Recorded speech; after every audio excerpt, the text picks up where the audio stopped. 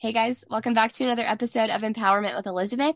Today I am here with my sweet new friend Jessica, and she is going to talk to us about being a state title holder and her experience at Miss America. So, Jessica, tell us a little bit about yourself. Yeah, well, thanks for having me here today. I am the current Miss Illinois in the Miss America opportunity. I'm also a full-time medical student at SIU. I just competed at Miss America with the first ever performance of a flag performance, I guess, in competition for talent. My platform is called Donate Life. It advocates for organ donation. I work with 5 national partners with that. And I have 2 degrees in bio, and I actually taught as a biology professor for a little bit. I love it. She does it all. She does it all. So, talk about how you got started in pageantry. I actually found a TikTok from Dr. Cole, if anyone follows her, and it was her walking up the steps to a Capitol building, and it started saying, I paid for medical school by the scholarships I earned in Miss America. She turned around this huge pillar and she had on this beautiful like white coat, and I was like, wow, like this is what I want to do. This is exactly it. It was 10:30 at night on Christmas Eve, and I'm like, if I don't sign up right now, I'm never gonna do it. I'm never gonna push myself. So it was just that random leap of faith of doing something outside my comfort zone of, wow, I wish I had the confidence to get up on stage and, speak to people and be in the public eye a little more and talk to people about organ donation. So it really took that push from a small video I had on TikTok. So never underestimate the power that social media has. I love that. I love that. And you mentioned you were the first person to ever do a flag routine on the Miss America stage, which we saw you kill. So congratulations on that. But talk about your talent, how you go about selecting a piece for state and then also for Miss America. I actually coached color guard for 8 years. I started when I was in high school. I tried out for the team and I was pretty bad. I was an alternate my first year. And so I had a partner that I competed with for a spot. And every day I worked so hard after school and actually outcompeted her every single time for the competition spot. But she also didn't care a whole lot. So I don't know if it was my skill level or her not caring, which got me the spot.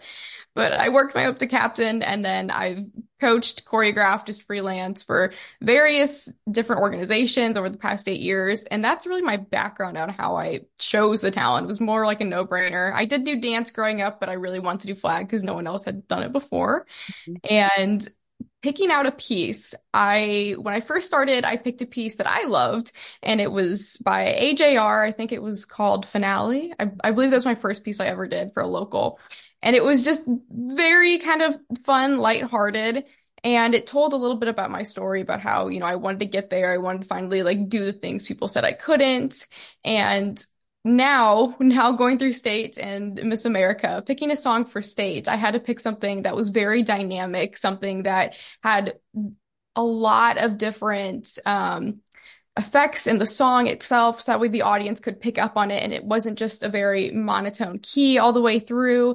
It's very different when you look at Baton because they can have this jazzy upbeat song the whole time, but with Flag you have to really play to the audience. You have to do the big flashy tricks that, to me are kind of simple, but to someone else who doesn't know it, they're not looking at technique. They're looking at like, is this cool or not? So you had to pick a song that actually built up, and I tried to replicate that as well at Miss America, and they did change how we could use songs for talent, like right before we got there. So I was redoing a talent piece and a song pretty much a month or two before, which was very stressful. So I still would have picked the same song for nationals. I loved my composer that we ended up working with, and he was amazing. His name's Marty, but picking a piece, I would advise anyone, pick something that you're passionate about because it's so easy to have a local or state director say, you should do this because I want you to do this. This will win. This is really good. But they're not the ones actually performing it. And I received a lot of opinions, especially being the first woman to ever do a flag performance of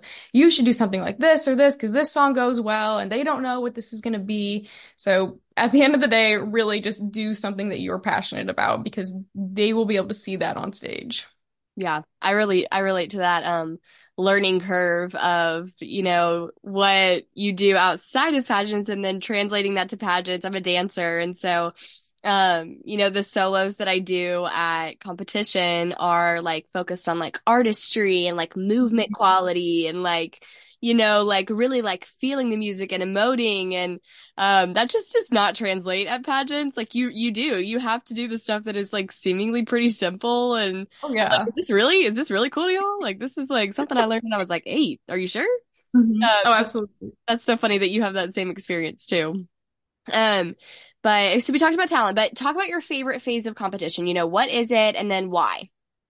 Honestly, it had changed since competing at Miss America, and I'm gonna say fitness. And that was because of the experience I had with fitness at Miss America. Going into Miss America, I probably would have told you talent, but the choreographers we had, Rudy Garcia and Mikey Pasante, they were so fun and so energetic. And so when we learned the little dance we did before we competed in fitness, it was so powerful, just so fun to be out there, and it just got everyone going. And actually, when I practiced for fitness just on my own before the competition, I never did a walk with one hand on hip ever. Like I always did either two hands up, two hands down.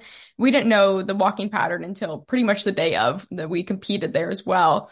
So when we got there, it was just in the moment. It was so fun. I actually had one hand on my hip and one hand down for part of my competition piece. And I look back and I'm like, well, do I wish I would have changed it? And it's no, because if I would have had, two hands up or two hands on my hips, two hands down, that wouldn't have made or break if I won a fitness prelim or if I won Miss America per se. But I had so much fun in that moment and I wasn't even thinking about it. So I don't regret that at all. And I just loved how empowering fitness was this year, even though the shorts that we were given were not necessarily fitting everyone on stage. I think a few people noticed that. Yeah. So besides that, I think being able to go out there and just I would advise girls too, when you go out there, have the confidence in yourself, and the judges are going to see that. They're going to see you exuberating this confidence that you're excited to be there on stage. And I hope all the local and state competitions pick a really fun fitness song to compete to this year. I know the Illinois girls, I already picked it out and I'm pumped for it. It's going to really mimic the vibe at Miss America. So I'm hoping that a lot more girls are able to pick up on the power and impact that fitness is going to have. Yeah, no, that song that you guys did fitness to was so fun. My local director was in the audience for finals and he was like, whenever he told everybody to like stand back up and like dance again, he was like, it was like lit. Like it was like a club in there. Yes. And we went to Miss Mississippi orientation last weekend and we were like half asleep and we were like almost to Vicksburg, which is where it is. And we were 10 minutes out and he was like trying to wake us up and he was playing that song, like trying to wake us up because he's obsessed with it. I'm not kidding. But okay, so another part of competition is your CSI. So what is your CSI? You mentioned it at the start, but what have you been doing with it? What are your future plans for with it? My community service initiative, actually, they just switched to service initiative. I don't know what they're going to do for state and local. So I just All of the whatever, above. yeah, what I'm passionate about. It's called Donate Life and it advocates for organ donation. And this started from when I was younger. Ever since I can remember, my family has been helping out with Gift of Life, I'm sorry, Gift of Hope and Life Goes On and then Donate Life events, which are all working for organ donation. Because my grandpa, who was the first in our family to have a disease called polycystic kidney disease or PKD. So I only met him because he had a kidney transplant and it gave him an extra about 24 years, a few days shy. Wow. And yeah, I had him till I was 16 and then, fortunately passed away from another complication. And he unfortunately passed on PKD to both of his kids, my dad and my aunt. And both of my aunt's sons have PKD, and my youngest sister also has it. So those are all people that in my family that will need a kidney someday. My aunt fortunately got one 3 years ago. My dad got one a year. It'll be a year next Saturday on the 17th. So that's pretty exciting for our family, but I'm fortunate to say that my family's been saved 3 times from organ donation because this isn't always the case. And there are over 100,000 families waiting for a life-saving transplant right now. And 17 people are actually going to die every day waiting for a transplant. So when I work alongside these organizations, I really truly advocate for education because I spend a lot of times debunking myths. Many people believe various outdated myths such as, oh, if I sign up to be an organ donor, a doctor's not going to save me when I go to the ER, which is not true, or it costs too much, which I mean, a lot of people will see on a hospice bill or hospital bill, the end of life care, but that has nothing to do with organ donation. It'll never cost you a cent.